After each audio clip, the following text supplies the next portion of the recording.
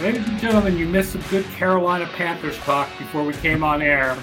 Talk about Matt Barkley back in the league. He's now P.J. Walker's backup on the Carolina Panthers with Sam Darnold out for an indeterminate amount of time, also known as the next year and a half, because we realize that he's not any good, and so we need to do something else. Right. And so the good news is Carolina should be in position to draft a quarterback. The bad news is this draft has no quarterbacks. Right. They skipped out on the quarterback draft because they had Sam Darnold. Makes perfect sense, right? Good. And after watching Justin Fields this week, even though they lost, he looked the part. Yes. Right? Like, yep. He's problems with his receivers. He's got some problems with his offensive line. Like, they need to build a team around him, but he looks the part. Right. He can make throws that players like Sam Darnold can't make. Yep. And yeah, and he can run. And it's a work in progress. He's not a finished product, but there's way more potential with Justin Fields than I think anyone they're going to end up with next year. Yeah. So welcome to the. Sorry, real quick. Yeah, I was looking at the Bears yards after catch. Bears rank 32nd in the NFL in yards after catch. I believe it's like 535. Deebo Samuel by himself leads the league with like 489. So all the Bears combined have only a few more yards after catch than, say, Deebo. So it's one of the many things. I think we're going to talk about the Bears a little more today later on, but it's one of the many things that is like just holding back Justin Fields right now. We do have a Bears question coming up. So this is the Ask Me Anything show. Welcome to Football Outsiders Live. This is our live stream that we do every weekday at 1 p.m. And we're on all of your favorite live streaming apps like Twitch and YouTube. And you can ask us questions. If you're listening afterwards on the Football Outsiders Podcast Network, you can't ask us any questions live. You could try. If you're watching on Twitch or YouTube, you can ask questions live. I'm pointing right now to the little chat thing on the side of my screen, which all of your questions will appear in. So, there it is. Now there's space for it. So all of your questions will appear over here when you ask questions. But we have a few questions that we gathered ahead of time. So let's talk about some teams, folks. The first question comes from Andres de Silveira Stein. How true is it that New England is firmly in playoff contention? How does the schedule look like, and what do you believe will be their final record? Let me start as the resident Patriots fan. I think what the Patriots have managed to put on the field is the team that I guess no. I was going to say they're perfectly average, but after the last week's game, they're not. Their offense doesn't look as good, and their defense looks much better. They're up to number 5 in defensive DVOA. So this is actually the team we thought they'd be before the season, right? We thought the defense was going to bounce back and be a top 5 defense. It has. We thought they'd have good special teams. They have. We thought the offense would be a little bit below average. It has been. Right.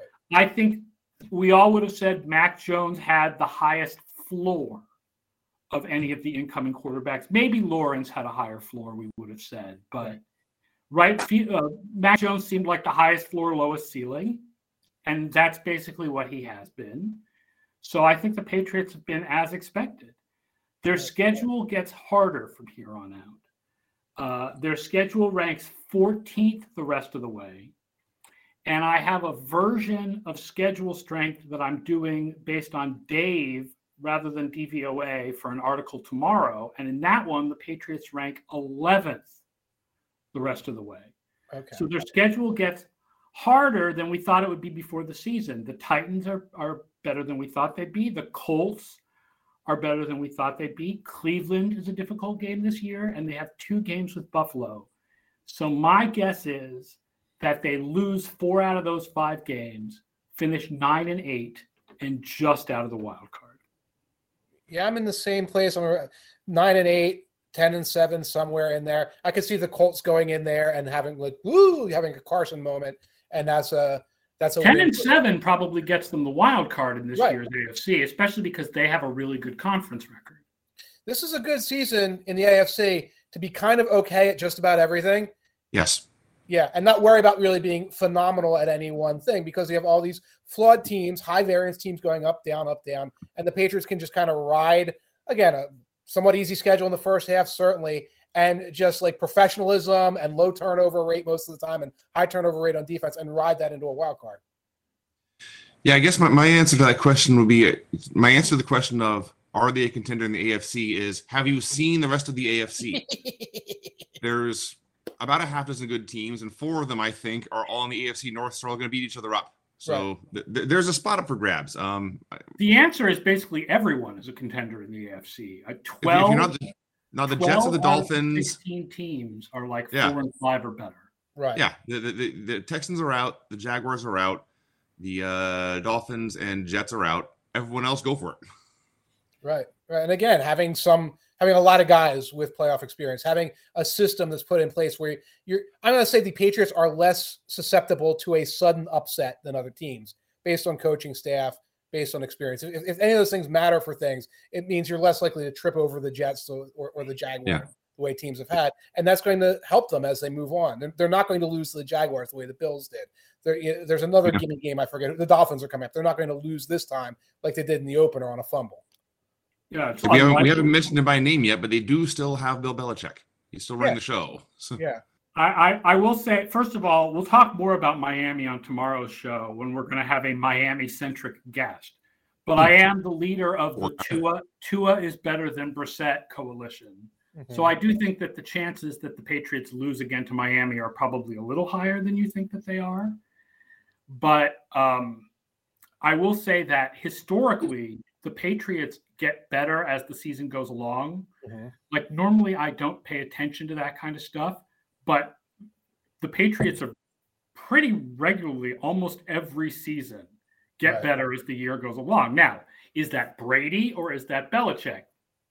Right. I don't know because we've only seen 1 year with Belichick. But last year, the Patriots, they went down in the middle of the season and then got a little better at the end of the season. And usually the Patriots get, Pittsburgh is the other team that gets better usually as the year goes along. So, I mean, if you've got that in your back pocket, that I think would suggest 10-7 is more likelier than 9-8. I mean, I'll tell you as a fan, I think this season is a win. What it takes to make this season a win is to get a wild card. They lose in the first round with a rookie quarterback. The fact that they just made it to the playoffs is enough for me to declare this season a win. I'd have one eye on what the future long-range plan is. I mean, obviously Mac Jones is the future long-range plan, but beyond that, because there are a lot of guys who are getting older, there are a lot of guys who are going to be disappearing from this equation over the next year or two. How does that wild card also help the rebuild? That's another question. Well, I think if you believe in the idea of teaching players to win, right, I think that it's a real positive. Yeah. I mean, I certainly would much rather have the 21st or 22nd pick in the draft and have made the playoffs than have the 16th pick in the draft and finish 9-8. But the draft capital. I mean, I would rather have that. We're not with the Patriots. We're not talking about like with Washington last year. It was like the difference between picking top 5 or 21st. With most teams, we're not talking right now about are the Patriots going to give up on the season and have 3 wins, or are they going to go 10-7? We're talking about the difference between 8-9, 9-8, 10-7, somewhere in that range. If they're going to be somewhere in that range, I want them to finish in the wild card. Plus, the fact is, I think that we can say already that this year's draft was a success because, Ramondre Stevenson is a running back, so whatever, but he's a nice running back. Mac Jones looks like the answer at quarterback. It may be an answer that never gets higher than 8th best in the league, but I'd still rather have that than be trying Sam Darnold. And Christian Barmore has been great. Yes. Mm-hmm. And that's the kind of guy the Patriots often hit on. I guess that's the other side of this. I feel more excited moving forward, and Barmore's a heck of a player.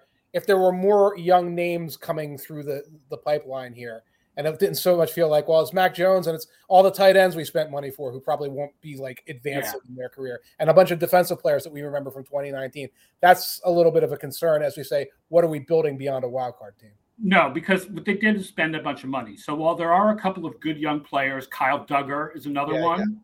the fact is the couple of drafts before that are pretty barren. Mm-hmm. There are not a lot of good Patriots from like the 2017, 2018, 2019 drafts right now.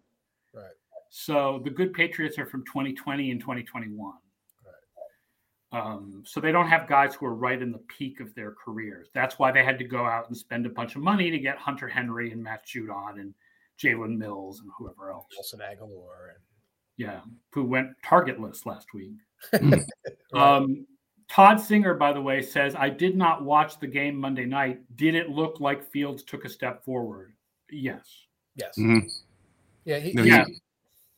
Getting the ball downfield with more confidence and with more accuracy. And you hate to talk about scrambling as if it's a thing that he's scrambling with more confidence. He's getting out of the pocket quicker and making a better decision. In the past, he was just running sideways and getting sacked a couple of weeks ago when scrambling. And now he's doing that better and looking downfield while doing it. Remember, there was one play along the sidelines. He completes a 15, 20-yard pass right before he goes out of bounds, a real heads-up play. Yeah, but I think he's learning that he's very athletic, but he's not Lamar Jackson or Kyler Murray, and he can't get away with some of the same scrambles in the NFL he did in the Big Ten. But his arm is great. And there were actually bootlegs. And there were actually design bootlegs, actually exploiting the athleticism instead of just waiting for it to magically fall out of the sky. He's making great throws. Useful Baker points out the last touchdown pass he made was a great throw. With the temporarily temporarily go-ahead touchdown pass was a great throw to the corner the corner of the end zone by the sideline. And he showed in the fourth quarter of that game was probably maybe the best quarter any of the rookie quarterbacks has had this year. Yeah. Yeah. And that's it. You can see the high ceiling now. You can absolutely see the high ceiling. And you couldn't see that a month ago. And there were more bootlegs. There was a little more rollout. I think we're going to go back to the Bears over and over again or something. This offense is not built for him in any way. That coaching staff is not doing him any favors. Yeah, I mean, we'll start. David Needs a Nap asked us 3 questions on Twitter. There's no reason we have to take all 3 of them at the same time. The first one was, should Justin Fields sue Matt Nagy for fraud for presenting himself as a football coach in a professional setting? I think it's very likely that the Bears move on from Nagy after this season. I think so. I think he might not last the season. And Pace will probably go with them, and they should be a matched set. But you're really seeing here is what I think happened is that Nagy wanted Dalton. He wanted the veteran quarterback this year for whatever reason. Fields fell into their lap, and he has not really been thrilled with the idea of adjusting the plan. Everything that they've done so far has been like, oh, we won a lottery ticket. Now we have to rebuild the house. Yes. And I don't feel like rebuilding the house. I'm comfortable here in this shack. And that's what Nagy has done. I think people may be forgetting or underestimating the effect it had on the Bears front office. They were in the playoffs last year. Right. And they didn't play very well when they got in the playoffs, and they were only in because the NFL out of this wacky 7th playoff team. Mm-hmm. But that magic, we made the postseason, we're on the right track message may have fallen through there. And the fact is, they were not very good. They were not really on the right track. They were on the right track. Fields. Now it feels like at least that part's on the right track, but I don't know about the rest of the team. And in Nagy's head, I can imagine him thinking, this is a playoff team. We just need to get rid of this Trubisky guy. We'll bring in right. Andy Dalton, and we'll be fine. The old John Elway logic. We just need that veteran quarterback with this great defense.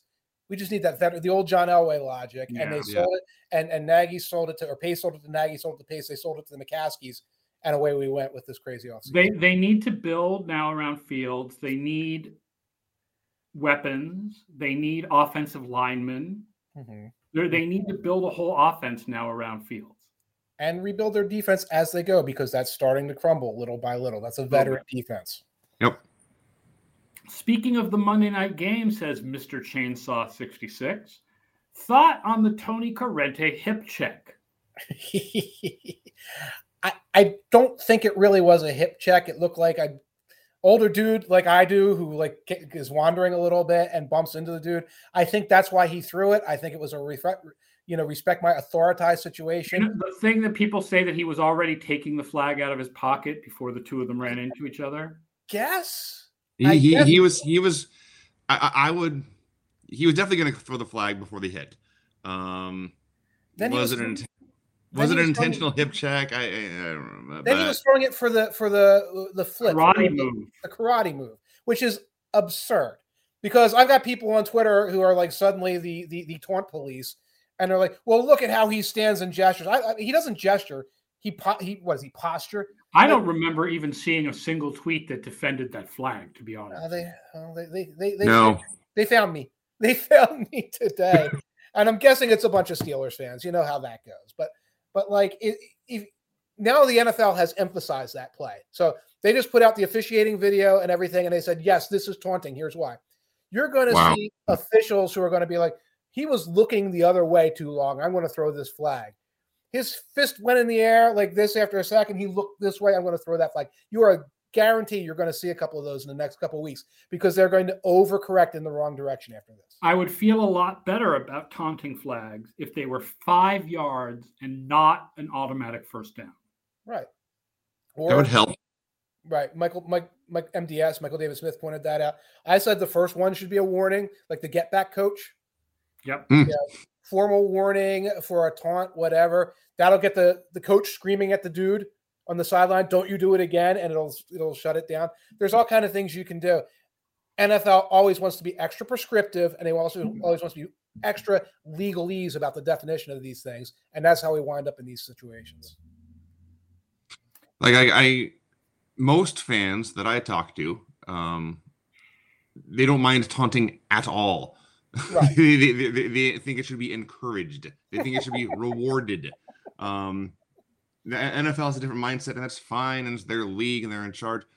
But nobody wants to see games decided by a taunting penalty. Right. And to a large degree, that's what happened on Monday night. And the Steelers had to come back and win at the end, so it's not 100% this flag, but it makes the game not fun to watch. Right. It's an entertainment product, and you're making it less entertaining. It makes things more about the officials and less about the players on the field performing. 100%. Yes. Absolutely, 100%. And I don't understand why the league office doesn't see that. And it's unnecessary. This was not a league full of WWE stuff. It was not a league full of this. And there were penalties on the book for when you did that. And taunting was in the book as it was when you did that. Anybody could see you. Pop Warner kids will imitate them. Anytime a guy has ever done something a Pop Warner kid shouldn't imitate, I've seen a flag thrown. Right. You know, this is Catholic school stuff. This is not NFL stuff. Bill Houston says, despite the Broncos' scrappy Cowboys victory, would you agree that the Von Miller trade signals the end of the Vic Fangio era in Denver? Additionally, would you agree Vic Fangio is the most likely head coach to wear a 10 Rules for Dating My Daughter t-shirt? I will at least give Fangio credit. He was the most conservative coach in the league on fourth downs last year, and he isn't anymore. Yes. So I will give him credit on that. But yes, I think that it felt like the Broncos were giving up on the season by dealing Miller, even though they're still in it in the AFC. Mm-hmm. And I do think that they'll move on from Fangio after this year. Agree. I think they're going to slide. When you talk about the AFC West, I think the Raiders are going to slide, and I think the Broncos are going to slide. I don't think they have the talent to sustain what just happened on Sunday, which was a weird game, and it was a trap game, and it was a tilt in the first quarter game, et cetera, et cetera. So, yeah, I believe that they're going to be looking for an excuse to move on from Fangio, and unless there's a wild card run, he'll probably be gone. Yeah, and I don't think it's likely that there'll be a wild card run. There's a chance. I mean, we have their playoff odds. What do we have their playoff odds now? Probably like 30 or 40%. I mean, everybody in the AFC is at 30 or 40%. Everyone is at 28%. Hold on, let me see it. 37.4. Oh, not bad. Which is last in the AFC West, actually, because again, everyone there is they're all 5-4 or 5-3, so one game can have a big effect there. Right. Yeah, it's interesting to think about because they're kind of right now in a spot where the Bears were at this time last year. And the Bears ended up sneaking in and halfway blowing things up. So they're doing it. We now think they're going to do the delay to blow things up and do it at the end of this year. So I guess the Broncos are getting a step ahead on that. Big difference. I think The difference is the Broncos are more like the Panthers in that they didn't take a quarterback in They don't take last a quarterback. year's draft, and so Yeah. now they'll. As much as I, like Teddy Bridgewater, and he's surprising everyone by throwing downfield this year, he's not a long-term solution. No. Another big difference is new general manager now in complete control, new ownership group. That's something you don't have with the Bears, et cetera. So we could be seeing George Patton making bigger decisions as we go forward as he tries to differentiate himself from Elway. And I think about 25 different head coaches will wear some variety of a 10 rules for dating my daughter shirt. That's a very common thing. Yeah. The number 32 on that table would be Bill Belichick because he doesn't care what he wears. He got one out of like a thrift store somewhere, and he didn't even put it on Inside Out, though. Whatever's at the Look at top all of the hamper coaches is what he who wears. favored the taunting stuff. Like, I couldn't believe it came out this week. Mike Tomlin said something like, I'm in favor of the taunting rule. Like, His team we just thought it was won just because a of bunch it. Old white guys, and here's Mike Tomlin like, yep, taunting rules. Taunting rules are great. So, like, coaches are a pretty conservative lot. Yes, Yeah. they are. They are. I have a whole rant about that T-shirt. I'm going to spare Edge Sports and Football Outsiders that rant and do it over 3 beers sometime. So I'll hold you to that at the Super Bowl. it involves the boardwalk in New Jersey. Grouchish. Oh, here's the question of the hour. Where is OBJ going to land? Odell Beckham. I like land. He's just going to land. The leaders are apparently the Saints, the Packers, and the Chiefs. Right. No cap With space. the Patriots and the Seahawks also in on it. No cap space Saints, but they could theoretically use an OBJ type. No cap space Chiefs, but why not add Josh Gordon and solve all your problems with more receivers? The Packers. Let's put OBJ and Aaron Rodgers in a room together and wait for it to catch fire. That'll be fun. This list suspiciously sounds like it was put together by OBJ's people. Well, there's that too. Yeah, I've seen the Ravens mentioned. Yes, the Ravens have been mentioned. And a lot of these teams, they were teams that were in on Des Bryant. If you remember that a couple of years ago, he wound up on both the Ravens and the Saints. So it is like the usual suspects. My takeaway from this is it's not relevant. He's not going to be a relevant player on any of these teams because of where he is in his career and the extreme unlikelihood that he's going to walk in and immediately mesh with some quarterback when they're practicing like one day a week, at full speed, and be like, oh, well, now I'm the OBJ of old because we have such beautiful timing, even though we've never worked together. Yeah, I guess I feel that more than I feel like there's still a possibility that it didn't just work for him in the Cleveland Browns scheme and he can be a star for another team. I think that possibility still exists. I don't think it exists starting in week 11. Right. I think it exists starting in week 1 of 2022.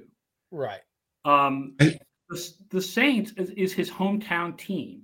That's right. But does he really want to play with Trevor Siemian and Taysom Hill for the rest of the year? Yeah. In a purely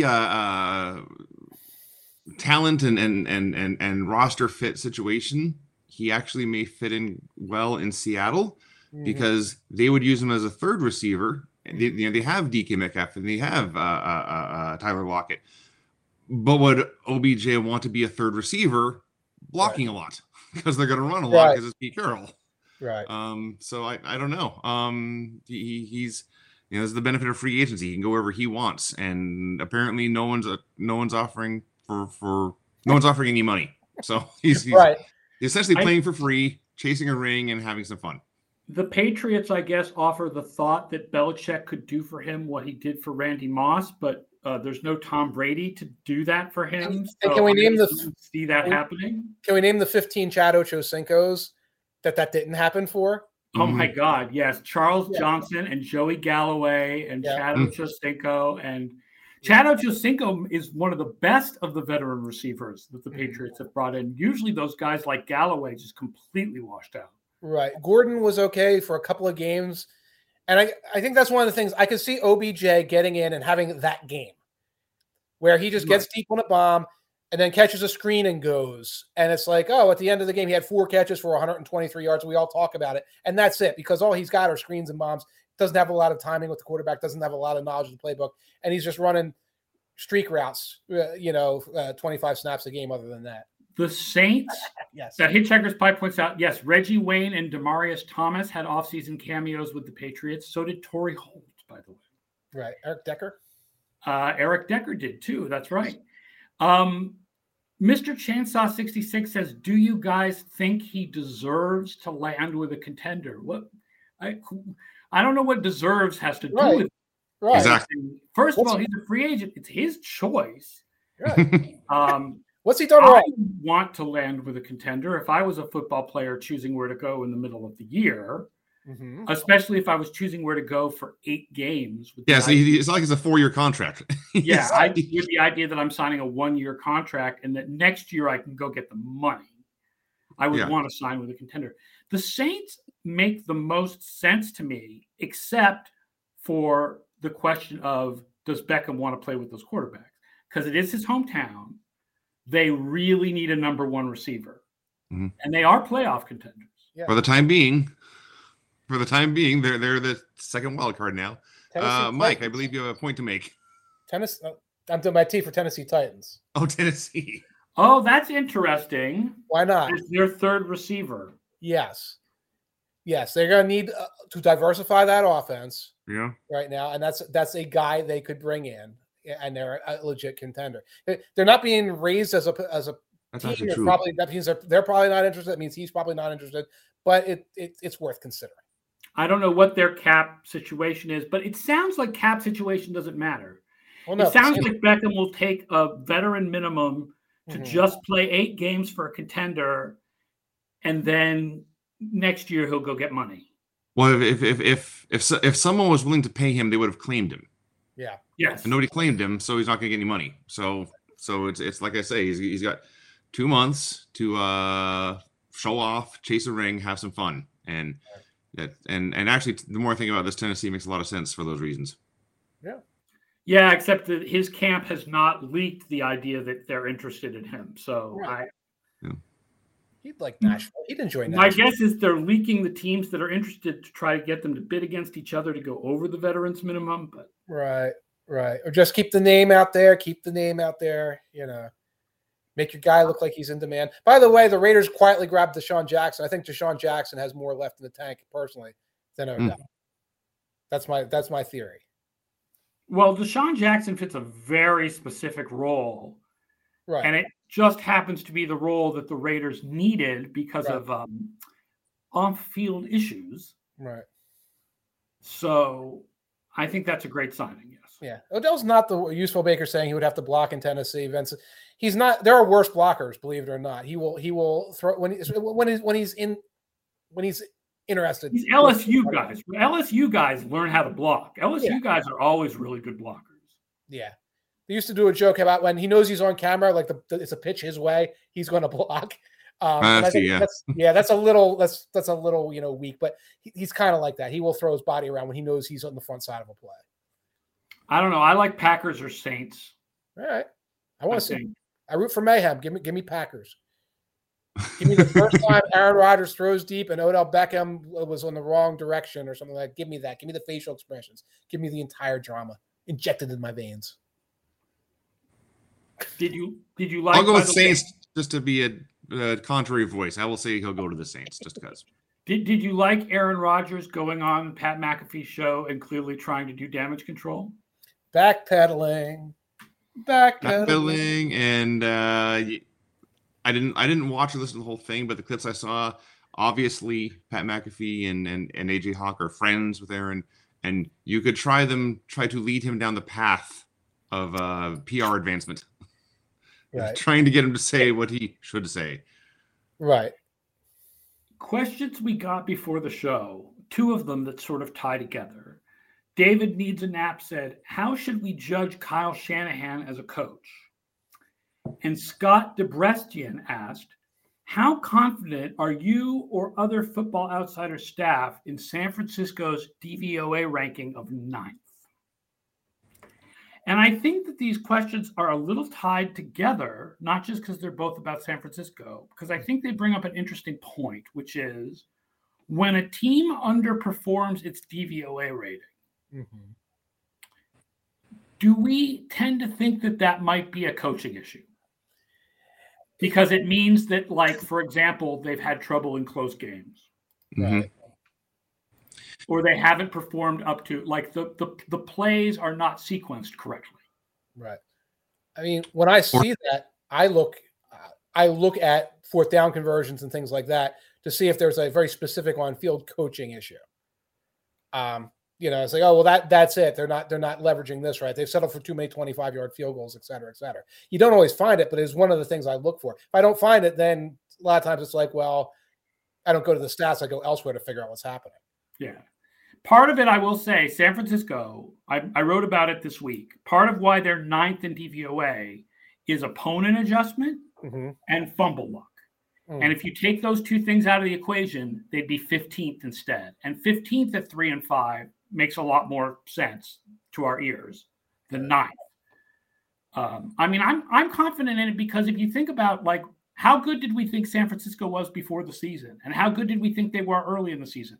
We thought they were a top 10 team. Right. I don't think the idea that San Francisco, when you adjust for a schedule and stuff, is a top 10 team. I don't think it's that crazy an idea. But I do wonder if the 3-5 record is perhaps a suggestion that there are some coaching issues here. It's getting talked about on the West Coast quite a bit, right, Vince? It is. This is a guy who's in his 5th year. He's had a winning record one time. I loaded up here. There's a couple of head coaches who have better career win-loss records than Kyle Shanahan. Jerry Glanville, Ray Rhodes, Rex Ryan, Jim Mora, the younger version. Buddy Ryan, in fact. So this is we're half a decade in now, and he's had 1 year when everything fell into his lap and everything worked right. So he's in, except for maybe the AFC North, the toughest division in football.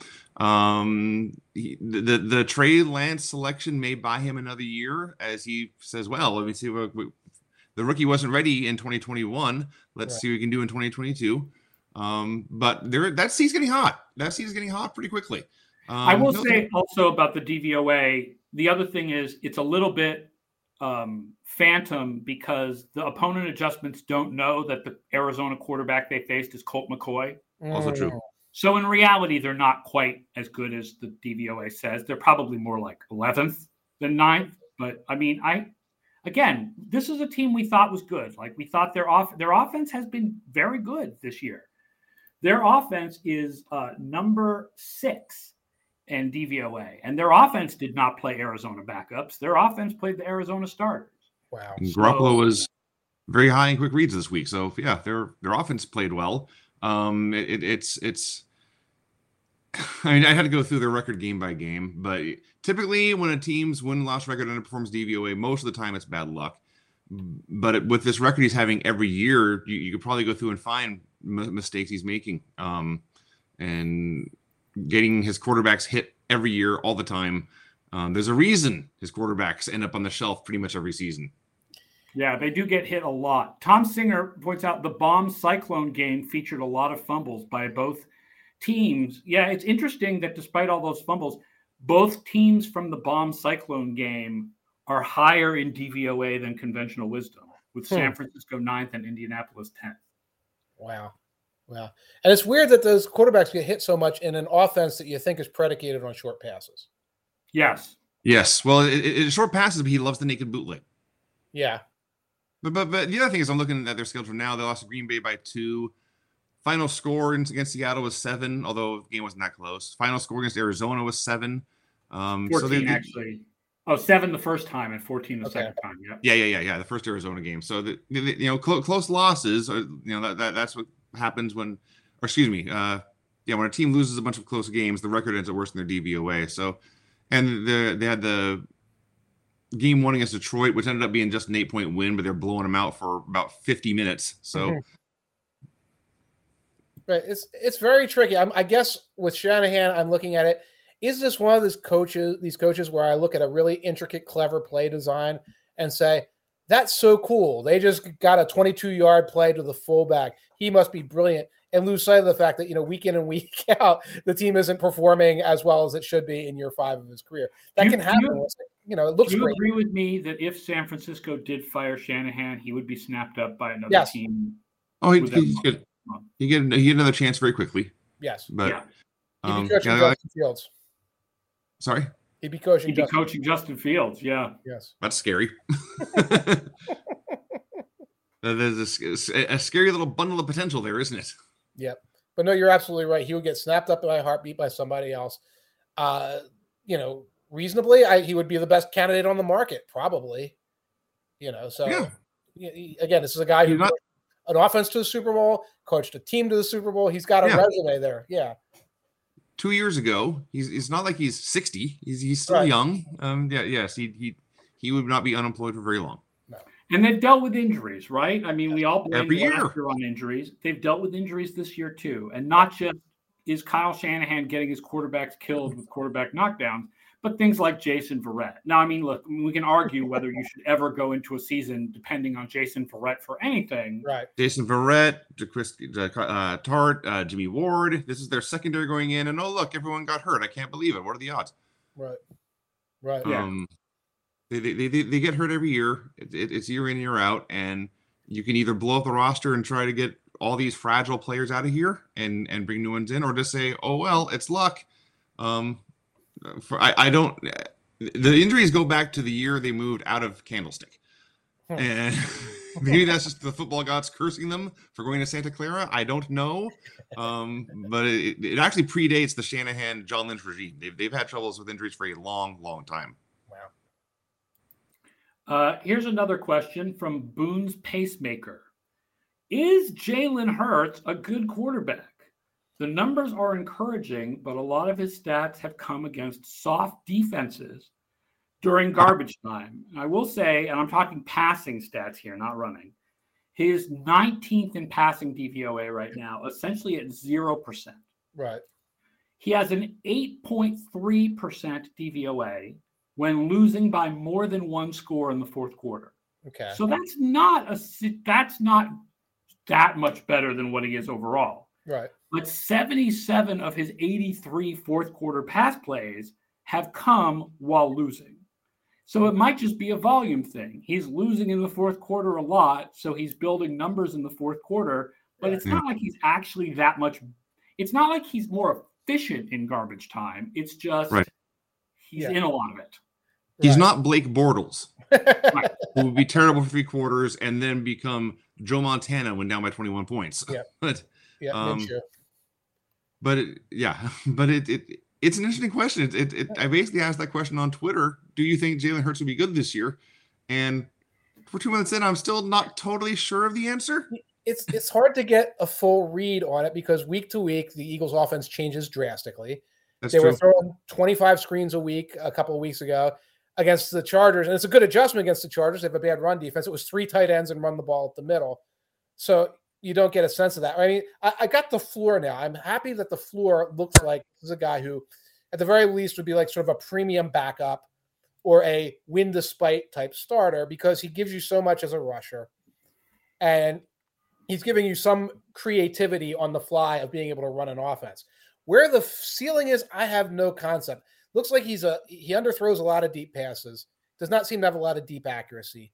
I don't know what's going on over the middle of the field because Nick Sirianni just doesn't have any plays for that in the system.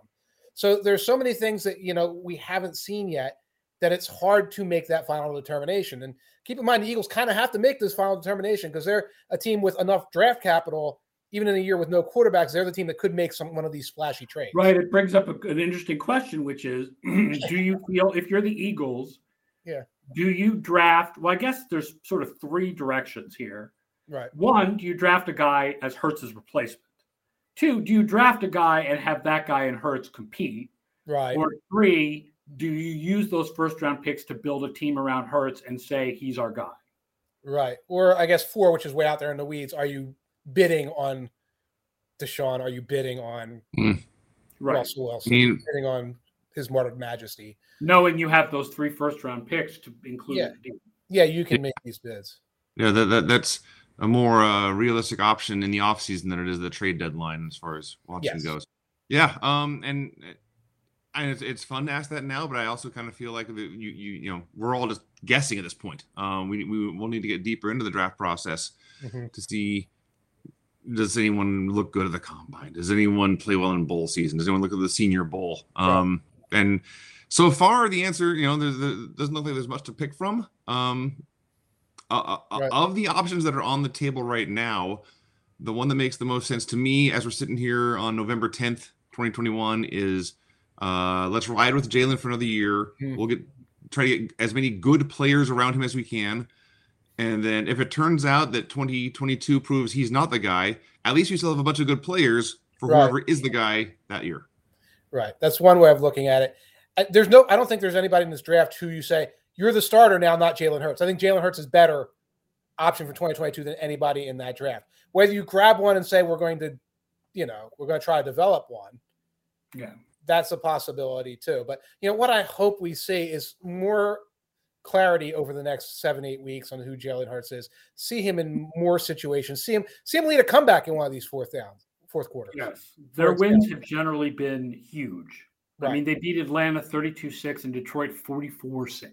Right. So they steamroll, or they fall behind and they kind of linger, and that's where all that fourth quarter stuff comes from. And the other thing we haven't seen is like a 3 interception meltdown at the beginning of the game by Jalen either. So you don't have that floor game. It's like, well, that's it. That proves we have to move on. You don't have that 4 touchdown. This is the proof of concept. So I'd like to see some kind of clarity in the next 2 months. Useful Baker says, as an Eagles fan, I would rather that they use those picks to build the team around him. Right. So there's one vote for don't draft another quarterback. Right. Well, I'll put you in touch with my cross the street neighbor who wants the entire team flushed down the toilet at this point. And you guys can battle it out. You can listen to the local sports talk too, and your head will explode. Please don't watch our podcast instead. Grouchish says, what happened with the Bills offense? Are we in for a massive rebound game against the Jets like that other AFC East team likes to do? I would think yes, that a gigantic rebound game against the Jets is definitely a likelihood. Based on what Kale wrote in Any Given Sunday this week, it looks like some of the problem with the Bills offense is the same playing against too high safeties that's been an issue with Rodgers and Mahomes, and you have to take the underneath stuff and you have to run more. And the Bills have no running game. Their offensive line has had some real problems this year, both run blocking and pass blocking, because they were getting after Josh Allen in that game. The Jaguars were getting after Josh Allen. So I think a lot of it, some of it I think is Allen regressing towards the mean. People heard the idea of Allen regressing and they thought that meant Allen going back to what he was before last year. And it's not that, it's just that he wouldn't be quite as good as he was in 2020. But also I think a lot of it is you can blame on the offensive line. Right. There were a lot of miscommunications on the line. There were a lot of penalties in that game, more on the defense, the Bills' defense. But, the whole too high shell thing, it's like, you know what? The Jaguars had no way of stopping this team except to back up 25 yards on the snap. And that's not a sustainable way for a team to win unless the offense gives it to them. And you're right. The Bills sometimes, like their counterattack when what they want to do isn't working, I haven't seen it. Like, oh, we're going to switch and be this kind of team or take the underneath route or whatever. I don't see that a lot when things. And if you give them the run, they're not running well. Even if you give them the run with the small box. Right. You give them the run. You give them, hey, you can hit your tight ends underneath. Well, our tight end right now is Tommy Sweeney. He runs like I do. So they don't. It's like, here we are. This is what we do. This is what we did last year. Okay, we're going to take that one thing away. You're not going to be able to throw a 6 million yard bomb. Time for Brian Daboll to show. He's got his plan B, plan C if he wants to be the next Kyle Shanahan. It does amuse me a bit. It happened late last year with Seattle too, when everyone says, "Oh, it's the too high safety." It just can't be beat. No one has ever seen this too high shell before. That the Steelers were using the steel curtain to win Super Bowls in the 70s. No one knows what to do. Right. It's so often, and it's I'm not like this Twitter mentality. Somebody spots the too deep zone, spots the bad play. And like, I got to talk about this now. It's like, it was 3rd and 20. That's why it was a bad play. But also like with Mahomes against the two deeps, like that's what people were playing against him last year. Yes. So that's not what's gone wrong, because that's how people defended him before. And he was still awesome. Right, and you can't just keep sitting back in it. That's not a thing you can do. But the thing is, if you're sending 4 with 2 deep safeties, and your 4 are consistently beating their offensive line, right, then that's a problem for the offense, and that was happening with the Jaguars. Right. Yeah, that was happening. As far as Josh Allen goes, last week, so 2 weeks ago, they were tied. I think they're tied 3-3 with Miami at halftime. And I thought, man, I got to turn into this game and see what's going on with Buffalo. And what I saw in the second half was they ran Miami off the field. Yeah. So it was Josh Allen scrambling all over and finding. I think it was Cole Beasley getting all the catches that week. But they look great. And so this week I was like, I'm not getting fooled by this Bills team again. Nope. They're tied with Jacksonville, but they're going to run off the field in the fourth. I know. quarter. I kept waiting. I'm like, the touchdown is coming. They're coming back. They're coming back. They're coming back. I bet the second half. I bet it and lost. Oh no, yeah. One thing I don't have the DVOA in front of me. 3rd and medium, they mess that up a lot. Yeah, the Bills are like 3rd and 3 to 3rd and 7, 3rd and 8. It seems like they don't. Maybe DVOA will prove me a liar, but it's like they don't have like a. Look it up. They don't have a plan, in my opinion. You guys race while I vamp here and get ready to be told I was wrong. But that's an observation, and I will accept DVOA's judgment on this. 3rd and medium, you say? Yes. Offense. 15th. Middle of the pack. Okay. Well, not as good as they were last year. 32nd. In what? 3rd and short. Oh, okay. Maybe that's you're not able to run. Gee. Right. Right. And they run like speed options and some goofy stuff there rather than just saying, well, it is 3rd and 1, no matter how bad we are. Zach Moss is huge go. They do daffy stuff. Yeah. 25th on first down. Ooh. Which is also a heavy running down. Their running game is just non-existent this year. Right. Yeah. And it was last year too. Trexel asked, since Mike White for the Jets was announced as the starter, how do you see him performing? Speaking of teams that will play against the Bills this week. It's your unknown starting quarterback kind of goes like this, most of the time. That first game is going to be the best game you get from him, and the more of a book we get on him, I don't anticipate Mike White's going to have a very good game. I mean, I think now, as far as projecting the Jets, I'm not making any adjustments for Mike White. I'm sort of assuming he's the same as Wilson rather than as a backup. Usually I would reduce it. But it reminds me of like Kyle Allen. Like Kyle Allen had a really good first 2 or 3 games. And then people realize he's an undrafted free agent. And, it's also just random variation. Like the fact is he's playing really well in the last game and a half or whatever it's been. It could just be random variation. Right. And it could be the 10 plays that coordinator is certain he can run. And we're going to run them both twice. And then hope for the best. That happens a lot. It could also be that we saw with Taylor Heineke too, who looked great in a playoff game and decent for a while here in relief of Fitzpatrick in 2021, and the bottom fell out. Yeah. So, no, I don't think Mike White will be. I don't think he's permanent. I don't think he is a permanent starter in the NFL. He might have shown that he has a permanent place as a backup. Right. Sure. Right. Bill Houston says, earlier in the NFL season, I made a glib post on this podcast about Dan. Look at all that text. Poor coaching hire. On the episode, Vince seemed annoyed by my skepticism. At this point, what does the future augur for Captain Kilgore and the Detroit Lions? Can any coach win with Lions ownership? Well, first of all, I'm sorry if I seem annoyed at you. I can be I can come off a little rough and abrasive sometimes. So apologies, and thank you for coming back to listen again. I think Campbell has. It just sound weird to say for a team that I think hasn't won a game yet, but it feels like they've overachieved. You can't blame them for things like a 66-yard field goal against them. Yeah, right. They are 4-4 against the spread. Hey, there you go. See, yes, Exhibit A. They've played better than they should be playing. They have dug themselves impossible holes week after week after week and come right back to the lip of climbing out of those holes over and over again, except against Philadelphia, I guess. But, for a team, that has they don't have any wide receivers. They just don't. Right. Trying to win games in the NFL in 2021 without wide receivers is hard. So yeah, oh no, that has gone honestly as well as it could possibly be, and it's just they're fun. They're a lot of fun. The Lions The are. guy who was supposed to be their number one receiver this year was finally cut this week with an injury settlement. Was that Tyrell Williams? Yeah. And what an odd choice. What an odd choice. That was my pick to beat his Kubiak projection. In case you ever think I know anything about this sport. Well, he I think you can be excused. He never played. Right. And that's for the ownership. It's like if we start counting owners in the NFL, man, there's like 3 good ones. Well, yeah. And sometimes you are decreed a good owner because your team won a bunch of games because, Does it feel like Detroit's ownership messes with things a lot? Like it doesn't feel like I think you're a bad owner if you either mess with the football operations or you do embarrassing things off the field. Like Dan Snyder is a bad owner.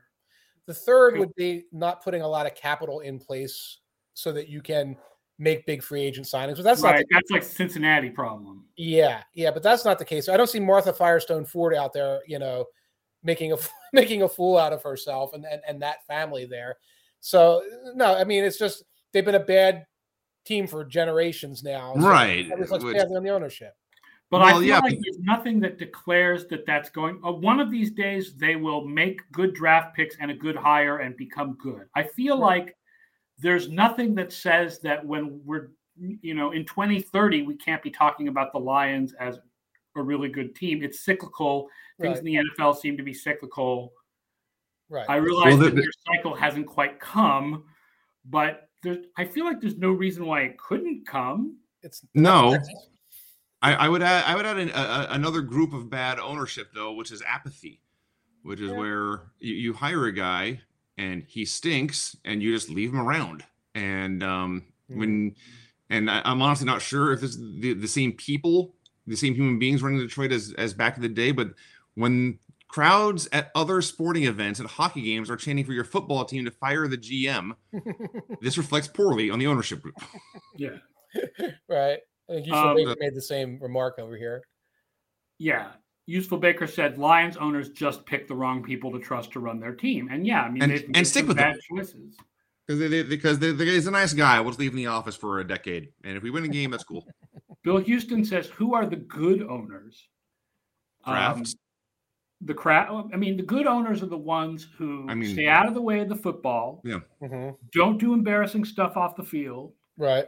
And provide plenty of capital to sign free agents and so the football people can run the team as they see fit. And then I would say a fourth thing would be, for our purposes, we would want an owner who approved of an analytics department and sent the word down, like, listen to those people occasionally.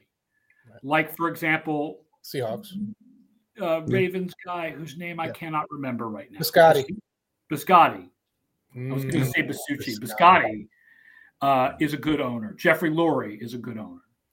Yes. You don't think Jeffrey Lurie is a good owner? I think he's fine, but he's grown more hands-on to a detriment of the team in the last year or two. That's a problem. Yeah, but again, there's a sports talk element of this where the local radio station has decided that he's in there like as some kind of weird puppet master, which is cuckoo bananas because he's not that in any way. But I mean, a couple of years ago, I would have called him one of the best owners. Players have called him one of the best owners they've ever played for who've been to multiple teams. So I would put him on the at least okay list. Useful Baker says the Rooneys. I think Rooneys are the good owners. Guy says the Haslams. No, see, I said don't embarrass your team. Yes. The whole Flying J thing is a bit of a problem with the Jimmy Haslam ownership. Yeah. Yes. Changing GMs every 18 months when things don't work out. The thing is, most insiders will put the Maras at the top of the list of great owners. But Vince, to your point, the Maras are notorious for putting either a GM or a certain family of GMs, like a certain type of GM, in charge and letting them sit there for year after year after year. So it's a very tricky thing. I mean, I don't think there's many good owners, and the ones that are good are the teams that are good year after year for decades at a time. I Patriots, think Steelers, Seahawks. Owners are sort of a middle, I mean, do you feel like Ziggy Wolf is taking anything away from the Minnesota Vikings, I feel like he doesn't really bring anything to the table or take anything away from the table. No, you're right. He's pretty neutral. Although the longer they dwell in the cycle of mediocrity, the more he approaches the apathy group. Right. Yeah, I guess. But there's nothing objectively tangible that he's doing to screw things up. Right. And that's what you keep going back to. And also that post hoc argument. The team has been winning for a few years, so the owner must be doing the right thing. I mean, even bad teams. The Jets ownership. Ugh. I feel like they don't really do anything to embarrass. I mean, you can disagree with the politics of Woody Johnson serving in the Trump administration, but they don't really do anything to embarrass the team. Right. When their coaching staff that they've hired doesn't work, they replace them. Right. Like, they've made some bad hires, but it's not like they sit on those bad hires for years. Like when they realize the hire is bad, that guy's out, new guy in. Like, let's find the right guy. Like, so I feel like even though that's a losing franchise, I don't feel like there's anything wrong with the ownership. We know the Texans have a bad owner. Well, yeah. That we can all agree on there. Something we can definitely sink our teeth into. Is Jim Irsay a bad owner because he embarrasses the team, or a good owner because he's pretty hands-off on the football stuff? He's such a nutty uncle that I don't know how embarrassing he really is. It's like, oh, he's tweeting goofy stuff, whatever. There's a fine line between embarrassing and quirky, but I would put him in the quirky pile. Right. That can turn south on one bender with a good Wi-Fi signal, but I don't know how embarrassing it is as much as you just when you're rich they call it eccentric, and he's eccentric.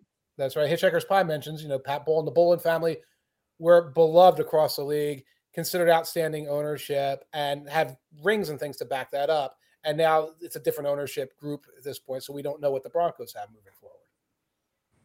Yeah, I definitely spit on owners and Dan Snyder not mentioned. Didn't I mention Dan Snyder?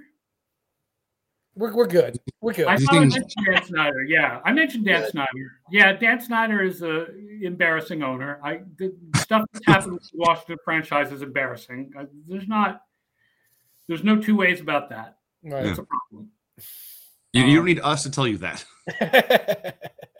Yeah, the Packers have the best owners. Yes, don't tell Aaron Rodgers that. The Packers have the most owners. I mean, listen, there's an advantage to having.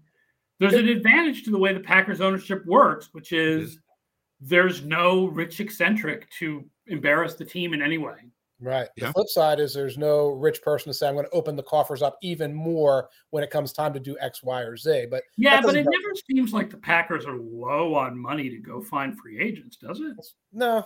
He had a long string. They've opened it more since Gutekunst got there, but they had a long string of years where they would add like a veteran in free agency every year.